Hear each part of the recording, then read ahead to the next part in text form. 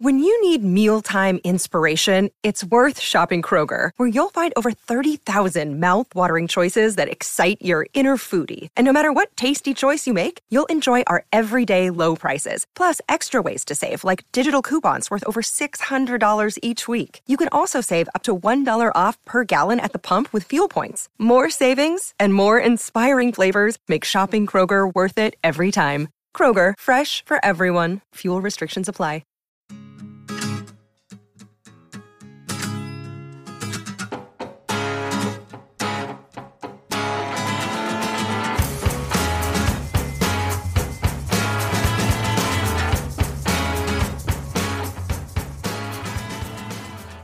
Hello and welcome to the Cheese Room podcast. This is Brendan, your host for the show.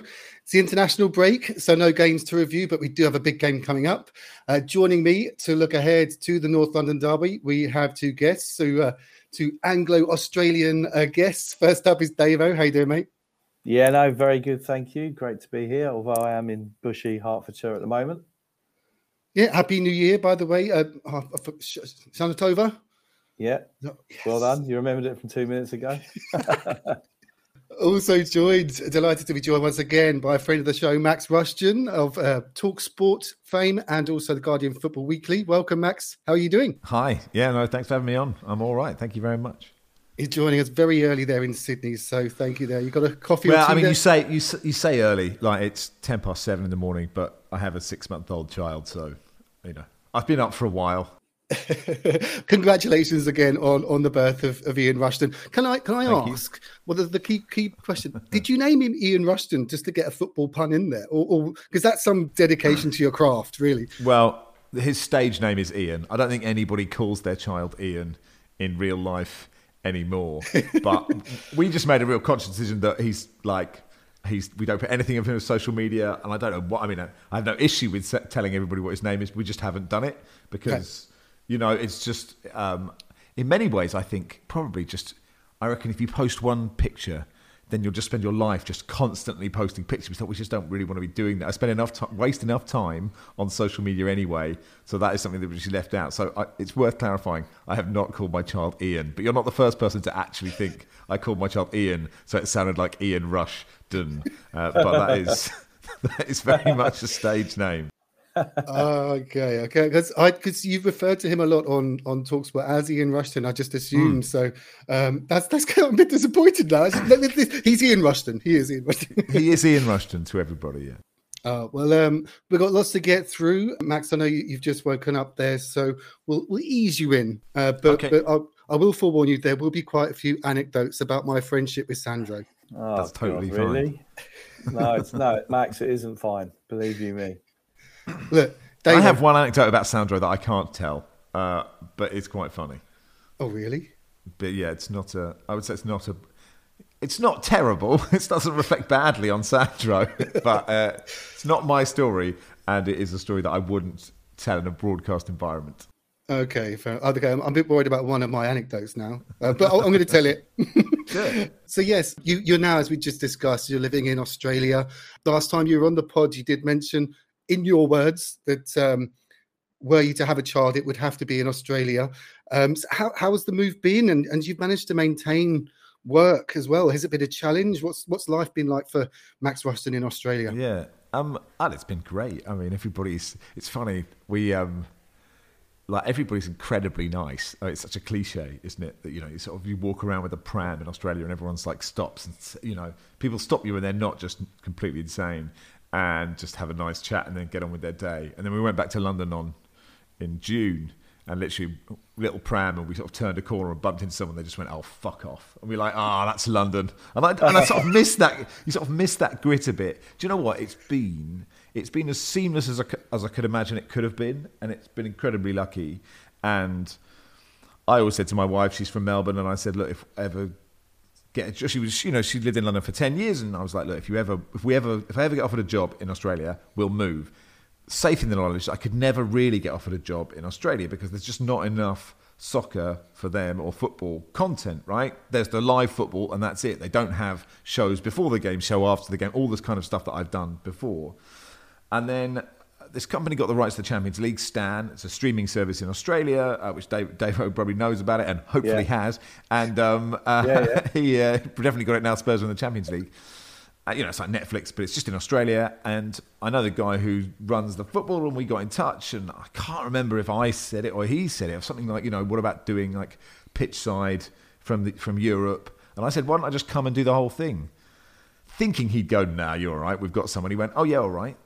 And then it was like just around during the Euros in 2020, and I think the Euros just finished, and me and Jay were like just going on holiday. And the Euros are quite like intense in terms of the pod. We're doing a pod every day, and then we're like, oh, we just can just relax and not think about work for 10 days. And basically, we're just getting an email, wake up to an email in the morning going, got an offer. And because Australia was locked down, it wasn't like something we could really spend time thinking about, because there were like 2 flight tickets available, like for the whole, like to get into Australia before the first game. And they said, we need you here from the start of the tournament. And so we were like, so we were sort of on a beautiful Welsh beach called Rossley Beach. It's an absolutely beautiful place. It was so warm. Australia was locked down. The UK wasn't locked. My wife actually really loved London by the time we got the offer. And then we were like, well, if we don't do it now, we'll never do it. So we said yes, booked the flights. And then sort of 2 days later, I had to go and chat to The Guardian and chat to TalkSport and say, and they kind of known it might have happened, but I said, I'm going, could I possibly keep all my work? Thinking that look, The Guardian had been remote for 2 years anyway because of the pod. We'd been doing it like you're doing it here, and actually the pod in many ways had improved because we could have guests from all around the world and we could have everyone in quality and all those kind of things. The radio, I thought, well, look, that's mad. You can't do, it's Saturday morning and Sunday morning in the UK, you're in Australia. But they said, look, we'll give it a try. And what's amazing is, I'm in this little studio in Melbourne now. I had one in Sydney. The technology is, you wouldn't know. We don't lie about where I am. I'm really honest about where I am. We just don't make a big deal of it. There's no reason to. For example, this coming Saturday, we'll be talking about the North London Derby a lot. We won't be talking about, the fact that I went for a walk and it's spring and, I ate some Vegemite or whatever. Like, that's just irrelevant. So we don't lie about it. So, like, when I went to the MCG to watch the Ashes, we talked about it. But I want to be honest with listeners. I think it's really important. But we just don't make a big deal of it. And the technology works. Lots of listeners and lots of people there say you wouldn't know unless you knew that I wasn't there. So I've been, a lot of this happened because of the pandemic has changed how we worked, and,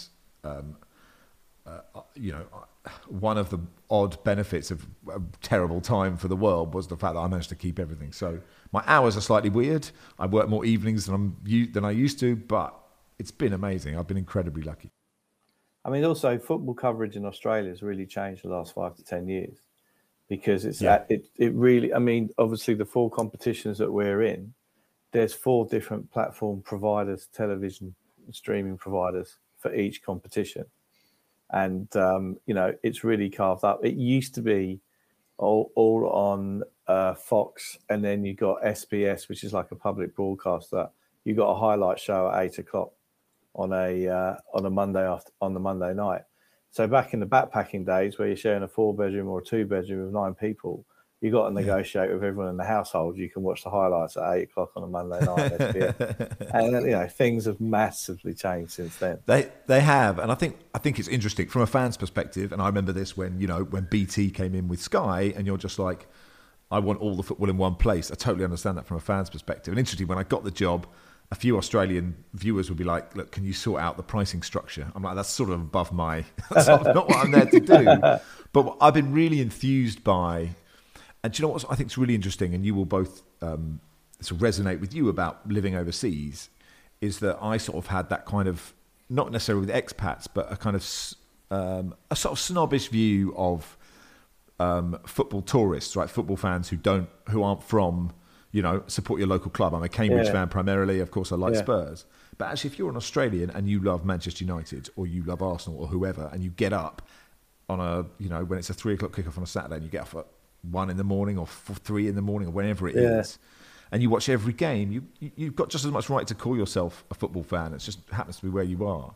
Yeah. And with the coverage, I've been so lucky because I work with Craig Foster and Mark Bosnich, who are both incredibly different but brilliant. And we get on, and like the whole team is so great. So there's something great about watching football at 7 a.m. And we do the pre-match, and we get Mark Pugac does pitch side, and I get one of the mates from the pod to be the Euro expert. And then as soon as the game kicks off, the camera crew, the sound guys, everybody, makeup, we all come and sit on the sofa. Someone brings a big tray of hash browns and toasties and coffees, and we just watch the game. And it's I've been so lucky that Stan want to cover football in the way that I do. They're not po-faced about it. They're not taking it super seriously. Yeah. Obviously there's some serious stuff, but otherwise it's just let's enjoy the game. And I think I've been super lucky that way.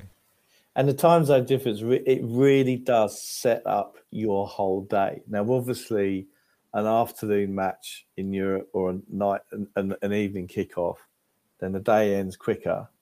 But if you win, and you win against a rival, the smug grin you can have all day long, and you're in touch with all the fans in Sydney, wherever around, giving it large is absolutely fantastic. On the other hand, you get. I remember when that weekend we came third in that season where the 2-horse race we came third. Every gooner at my work was fucking putting their head round their corner. Oh, it was a nightmare all day long. Yeah, we have similar here, but the time difference isn't too bad. It's only 4 hours from the UK, so it's not as tricky here. I'm going to drop in my first Sandro anecdote now. I love how contrived it is. It's like, no, this is okay, right? It's time for a Sandro anecdote. Okay, it's like, don't have to subtly thread it into the conversation. There should just be a klaxon with his face that goes Sandro anecdote. I'm listening. The words Brendan and subtle don't really go in the same sentence anyway. But come on then, Brendan, off you go. All right, so I'll ease you in with a nicer one because the last one I want to tell is a bit X-rated. But so Sandra and I we've been mates for a couple of years now. Sort of during lockdown, I was flying from Brazil to the UK to see my dad, and at the time Brazil was red list, so you had to stay in a hotel and pay for it in Heathrow, like the Renaissance or whatever. And my mates used to work at the Renaissance. I'm from nearby Heathrow. It's a shit hotel. It sounded horrible. I had to pay 1,600 quid for it. So we'd had Sandra on the pod previously and sort of kept in touch. And so I was flew to UK via Lisbon, and there was no restrictions in Lisbon. You had to self-quarantine, etc., but it wasn't rigid. So found a nice Airbnb, did a PCR after 5 days, sorted. And so met up with Sandro and sort of arranged to meet him, and he picked me up in his actually no, this is the X-rated one. Okay, we'll do the X-rated one. He picked me up in his car, and we went to his condominium. He's building a house. He lives in Setúbal, just outside of Lisbon, and we had a great time. And I bought some stuff for him to sign because some of the guys from the pod wanted signed pictures, and I didn't have a Spurs shirt. So I bought a Brazil shirt. And so he's like, do you want to sign it to Brendan from Sandro? I was like, yeah, but can you write the words Kuhosho on it? And he's like, what? And it's like, yeah, my kind of nickname's Kuhosho. And he's like, Kuhosho in Portuguese means purple anus. And he was like, your nickname's Purple Anus. So I sort of explained to him that like 7-8 years prior, my dad had come to Brazil, and we were having drinks with my Brazilian friends. It was a bit of a language, but I'm sure you have the same in Australia. So the conversation, the conversation just wasn't flowing. So we were drinking and like saying cheers in different languages. So he's saying, in Portuguese it's saúde, in England it's cheers, and my dad, in Ireland it's slancha. And I have a friend called Fuka who's Japanese Brazilian. He said, in Japan it's kuhosho, which it isn't. It's purple anus. So my dad's like kuhosho. So every time we have a drink, we always say kuhosho instead of cheers. So he understood. He got the story. So he signed it. Here's the signed shirt, by the way. So very good. That's great. Lovely. And I took it back, got it back to Brazil, and sort of told the missus, and said, I can't wait to put it in a frame and hang it. And she's like, you mad? I was like, why not? I got him to sign. He's like, you can't hang that up. We rent the house out. We can't. But I was like, he played for Brazil 17 times. He's just like, look, if you get a purple anus from Neymar or Pele, we'll talk. I was like, when's that ever going to happen? so what are the odds? Anyway, sorry about that. Had to drop that one in. No, I'm pleased. I'm glad. I feel like I've learned something. about. I've learned specifically about Sandro writing the words purpulanus, which I wasn't necessarily expecting. There we go. And it was a language lesson as well at 7 in the morning. Marvelous. Yeah, perfect. So it's the international break. Max, have you been watching much of the games? Did you watch the England games? Yeah. So the pods are all on. So we're covering all the England stuff. And I've been a big sort of Southgate, supporter / apologist. Like, he is our second most successful manager ever. And I think he deserves the right to, take the team to the World Cup. Clearly, we're not playing brilliantly. The Germany game was fun. The Italy game was really boring. I think there is a hubris around England fans.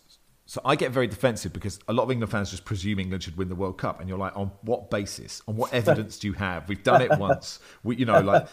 There are other countries in the world who also like football, right? Like, winning a tournament is hard. But that said, England have been a bit shit recently.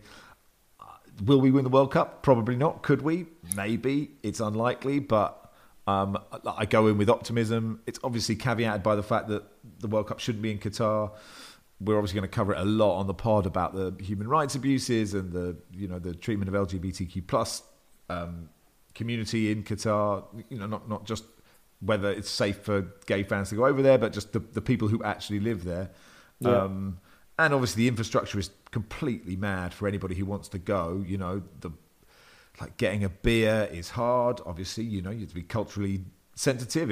If booze is illegal in a country, then booze is illegal. Fine, but you can get it, but it's 15 quid a pint and it can only be Budweiser. And you're like, okay, that's probably not for me. And the broadcasters have put like a premium on the World Cup rights. So actually, if you're in Qatar, you might not be able to see the other games because your hotel might not have paid to get the game. So you go to the England game, you might not be able to watch the other ones. So the whole thing is a disaster. I'm not a huge fan of anything much that FIFA has done.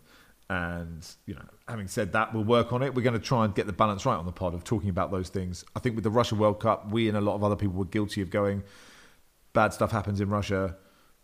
We've said that, now we can just enjoy the football without thinking about it. It's even more pertinent here because, people have died building those stadiums, right? So you're watching football matches in places where the working conditions have been terrible and people have lost their lives, and you have to acknowledge that. And trying to get that balance between doing that but also watching the football, because people are engaged by the World Cup. Of course they are. It's still the World Cup. And I think, sort of paraphrasing Barney Ronnie here, if you can still enjoy the football, because if you stop doing that, then basically you're sort of you're letting them win, right?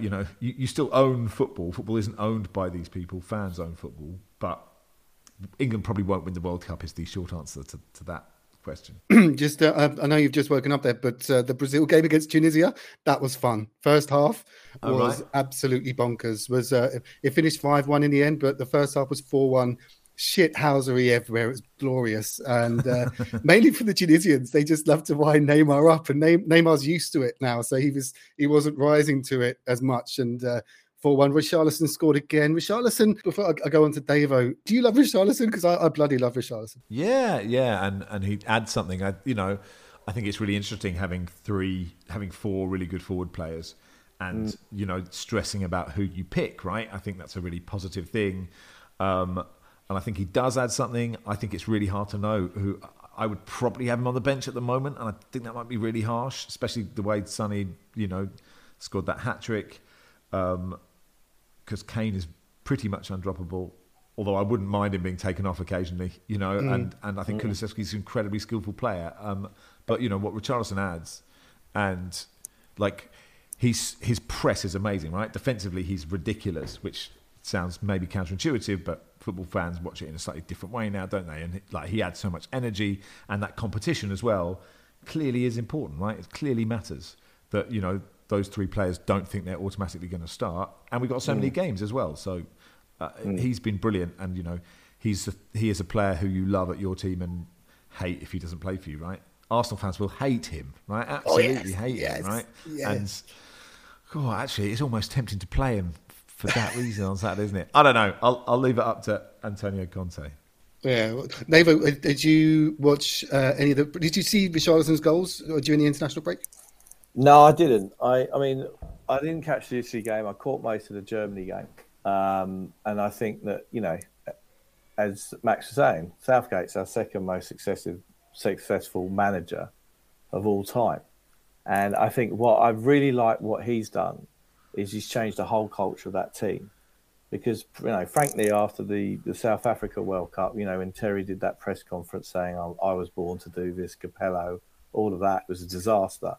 And Southgate's worked really, really hard on kind of bridging the team and the English public. And he's done a great job about that. And I think that you have to look at what he took over. He took over Sam Allardyce's one-game reign, and he took us to a World Cup semi-final and a Euros final. I just kind of suspect that his big game management is a bit like Pochettino's. I think he fails to adapt to situations in big games and does his tactics accordingly. So I think, we're not going to win the World Cup. I never thought we would win the World Cup. But I think that it's interesting that, people are calling for his head now and things like that. They've got very short memories. But I think once the Qatar World Cup's done, he'll be gone. I think he'll resign. But I mean, just back to Brazil for a minute. And what's the feeling in Brazil about the World Cup, Brendan, in regards to do they think that they're going to win it? And what's the feeling in Brazil about having the World Cup hosted in Qatar as well? I think there is a lot of optimism here in terms of Brazil's chances. The game today was superb. The assist from Richarlison for Rafinha's second was beautiful. The goals were really good. It was just they're so technically gifted and they have a good real togetherness. And I spoke about this on the YouTube yesterday, that a lot of it is about creating that unity and tactics and everything that can come into it. But when it comes, that's why I always wanted Harry Redknapp to manage England, because he'd just get everyone going in the right direction. And look at the managers that have won it. Deschamps, who's the ball sniffer guy, the German guy. Joachim Low, thank you. They're old school managers, so they're not like your Jurgen Klopps and stuff. So I don't think that the tactical side is as important as that togetherness. And I think Southgate has given that. There's a lot to that.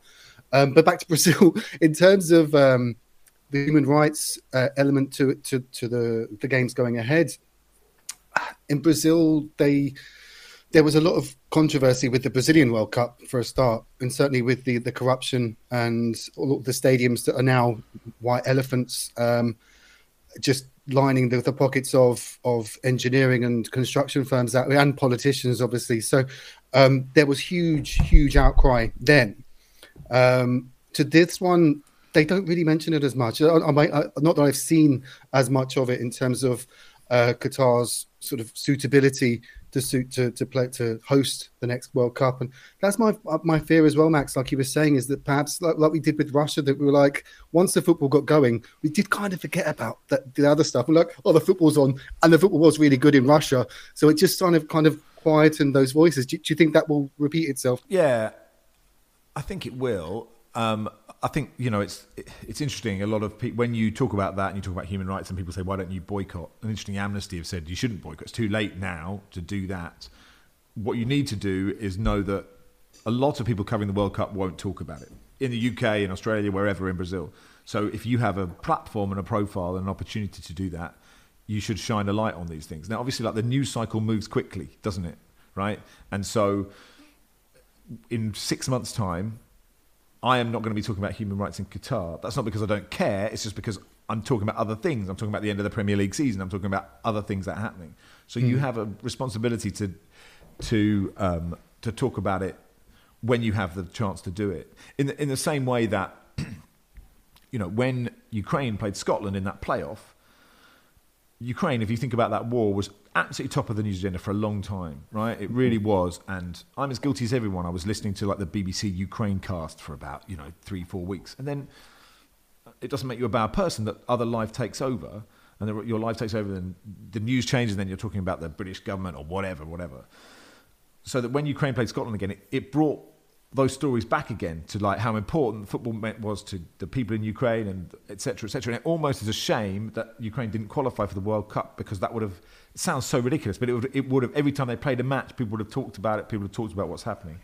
All you can do, I think, is talk about these issues, try and do it in a balanced way, try and get people's voices on that wouldn't necessarily be heard, and also know what your limitations are, right? As a football broadcaster, I'm a football broadcaster. That obviously covers all parts of life now, but you also have to do what people want also escapism, which is what football is, which is why it makes things like Newcastle's ownership very difficult for fans, because I'm far enough away from Cambridge United now. If a rogue state, if that's the right phrase, bought Cambridge, I could walk away. I would hate to do it. Or if they bought Spurs, I would be like, okay, I'm done, wash my hands with it. But that's much harder if you go week in, week out, or if you are like, or it's part of your ritual and your routine. But all these things, it's very complex, because what people want, who work hard every week and go to football, is that to be the place where they don't have to worry about these things. But actually, all parts of human life, fall into. I wrote a piece, without getting too bleak, about domestic violence and sexual violence. It's a huge problem with that within football. You can't really talk about it for so many legal reasons. But that means no one talks about it, and it's a real, it's a thing that people should address, because it's really grim. But at the same time, you just want 2 hours a week where you don't have to think about all these sort of tough things, because existences can be quite bleak, I guess. I mean, I'm quite an optimist. I don't mean to bring the tone up, the mood down, but I feel that with Qatar as well. We have a responsibility to cover it properly, and hopefully we will. This podcast is sponsored by Ramp. Are you the decision maker in your company? Consider this. For the first time in decades, there's a better option for a corporate card and spend management platform. Meet Ramp, the only corporate card and spend management system designed to help you spend less money so you can make more. Most corporate credit cards offer points as incentives, but those points amount to less than their worth in real cash value. Ramp's business cards offer you cash back, real money in your pocket. Plus, you control who spends what with each vendor. And Ramp's software collects and verifies receipts automatically, which means you'll stop wasteful spending and close your books in hours instead of days. Businesses that use Ramp add up to 5% to their bottom line the first year. If you're a decision maker, adding Ramp could be one of the best decisions you've ever made. And now get $250 when you join Ramp for free. Just go to ramp.com/easy. Ramp.com/easy. RAMP.com/easy. Cards issued by Sutton Bank and Celtic Bank, members FDIC. Terms and conditions apply. Yeah, and David Beckham being the ambassador just left a really sour taste. Totally, I think totally. He didn't need the money. He doesn't need the money. 150 million. Who cares? Do you know what I mean? But he queued up at 2 a.m. and he made sure everyone knew about it, didn't he? So he wants that knighthood badly, and there were those leaked emails about how badly he wants that knighthood. I was really disappointed that he took that money. And Eric Cantona's done a piece with Adam Kraft in The Athletic, an interview, and Cantona calls him out. And, I don't know how many people close to him call him out, but it's different to a player going, because, you are playing rather than just taking the money. And a bit like the Live Golf Tour, right? I judge somebody on the breadline who takes money from a tricky regime in a much different way to somebody who is a multi-millionaire getting even more multi-millions of pounds, right? There's a limit to how much you need. So well done to Cantona for calling Beckham out, frankly. I didn't know that. Fair play to Cantona. So on to in terms of the favourites. Who do you reckon will win it then, Max? No idea. I mean, probably Brazil or just someone that isn't England, but I don't know. I haven't been watching enough of every country to know who's in the best form. A lot of the big European sides aren't, but that doesn't really mean anything. It doesn't really mean anything, does it? You need a lucky draw. You need to be lucky, and you need to, there's obviously more to it than that, because England just don't ever win it. But I have no idea. Davo? Well, you've got to probably look at the French, don't you? It's an unimaginative choice, but I think that they've still got good players, and it's going to be an interesting one, because obviously Italy's not there.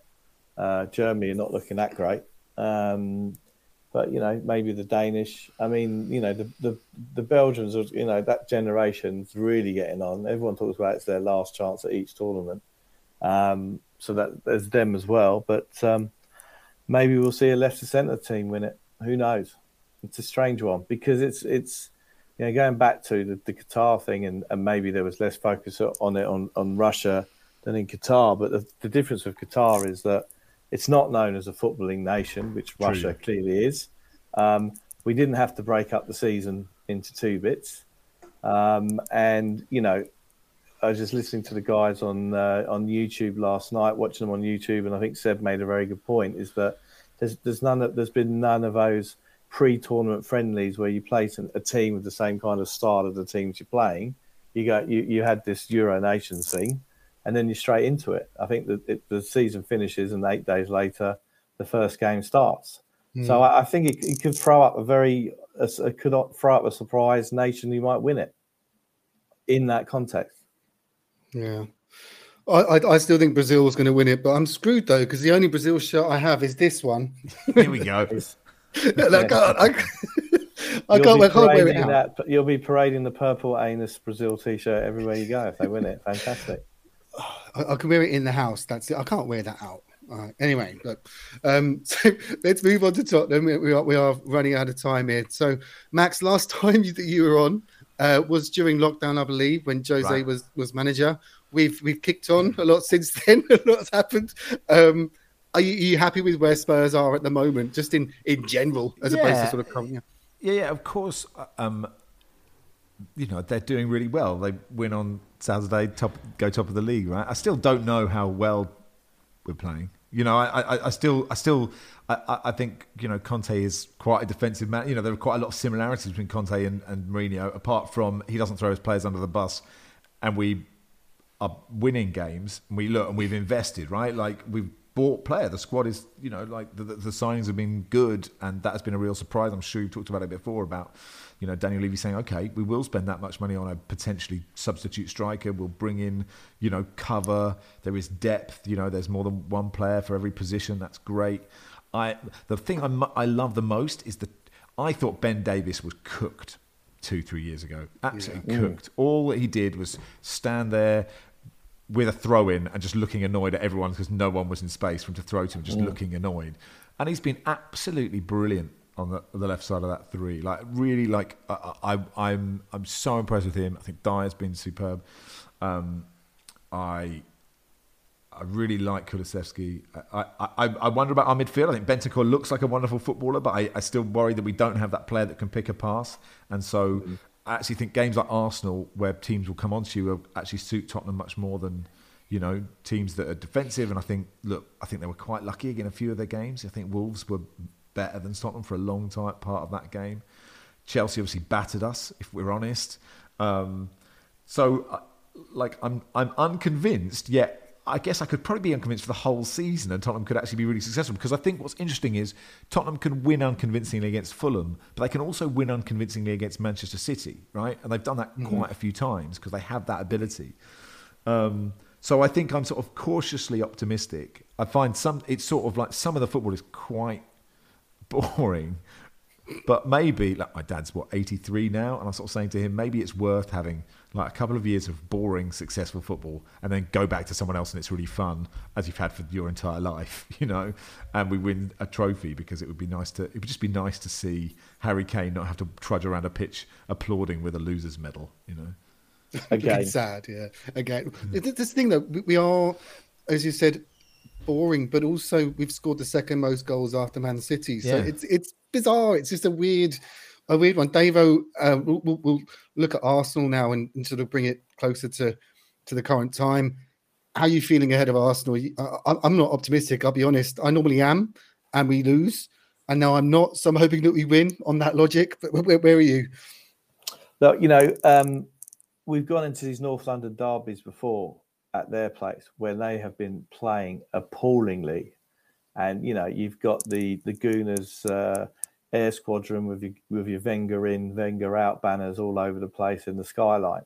And I think that, but they are in good form now. Now, everyone has said they've started well, but they've had easy opposition. But they've still bettered some of their results from last season. So they've gone to Palace away and they've won. They went to Brentford away and they've won, which is better results than they got last season. They've looked to fix some of their issues in the transfer market. I still don't rate Arteta as a manager. We all have a good laugh about him on the cheese room for the various things that he does. And I was delighted he got a contract extension before the 3-0 at the end of last season. But if anyone thinks that it's going to be straightforward because we did them last year and we took fourth, that's been and gone. I would be happy if we went there and got a draw.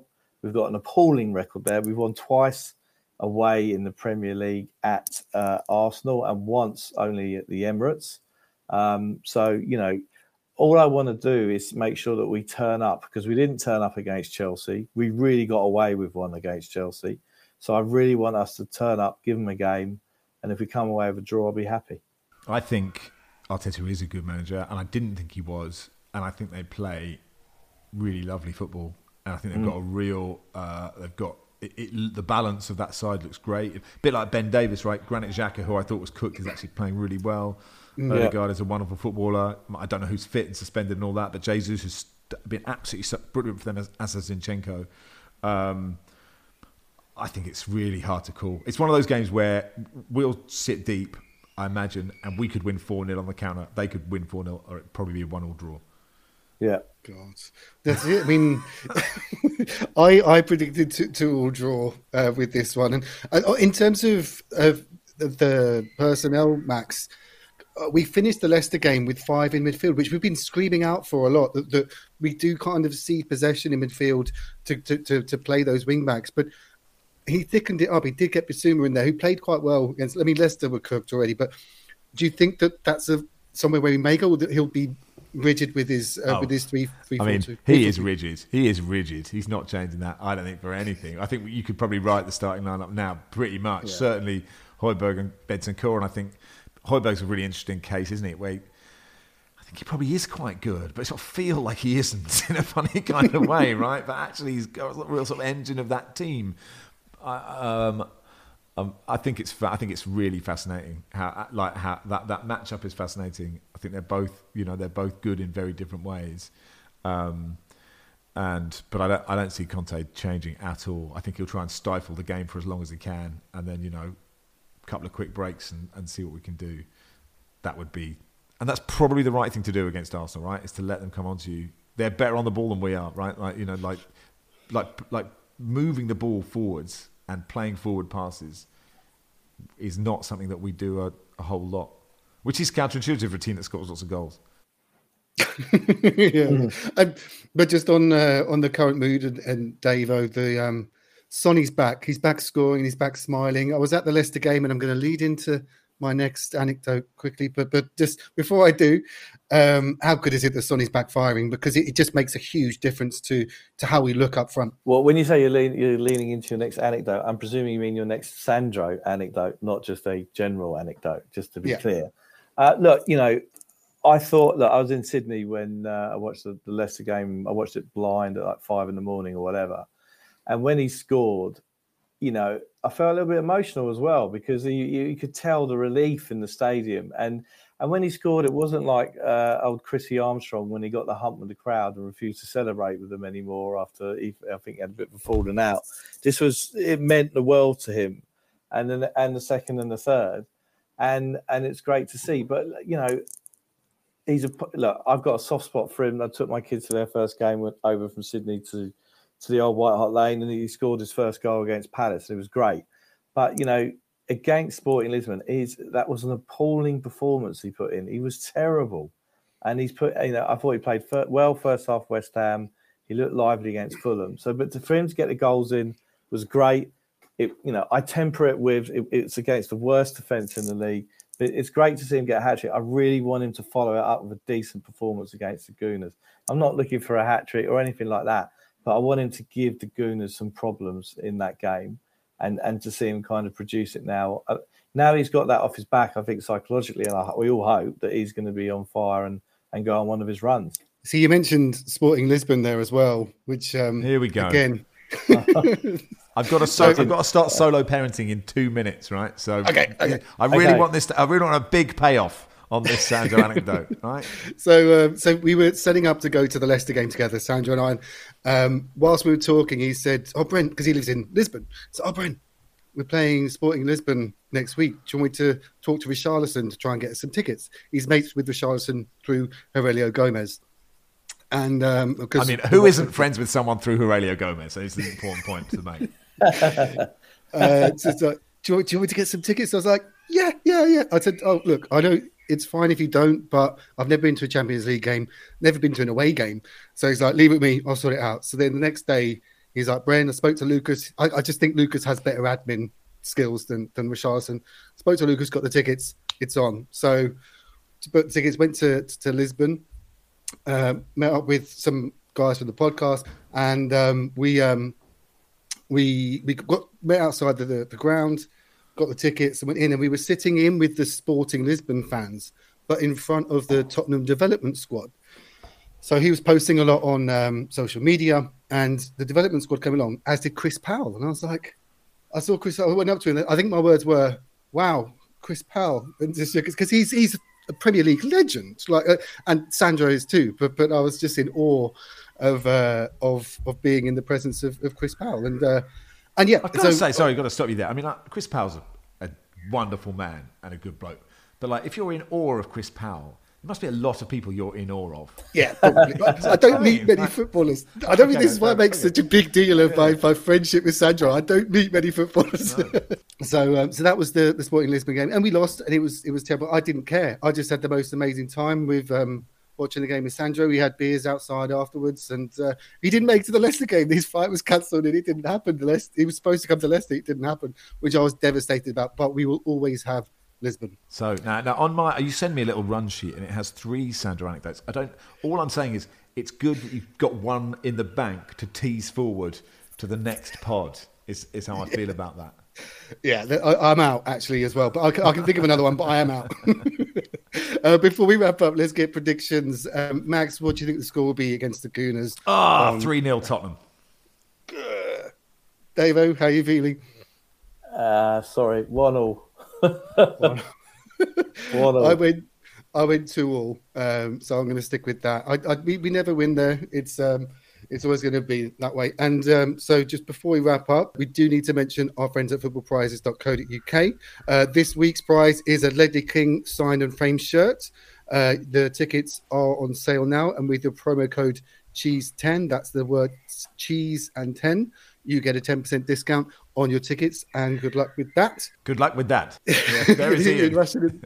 There's Ian. Bless him. I can hear him going off. Max, thank you so much for joining. We can't wait to have you back on again. Pleasure. Davo, thanks for joining, mate. Absolute pleasure. Cool. Cheeseheads, do watch out for the YouTube, which will be out on Friday from Caller and the gang.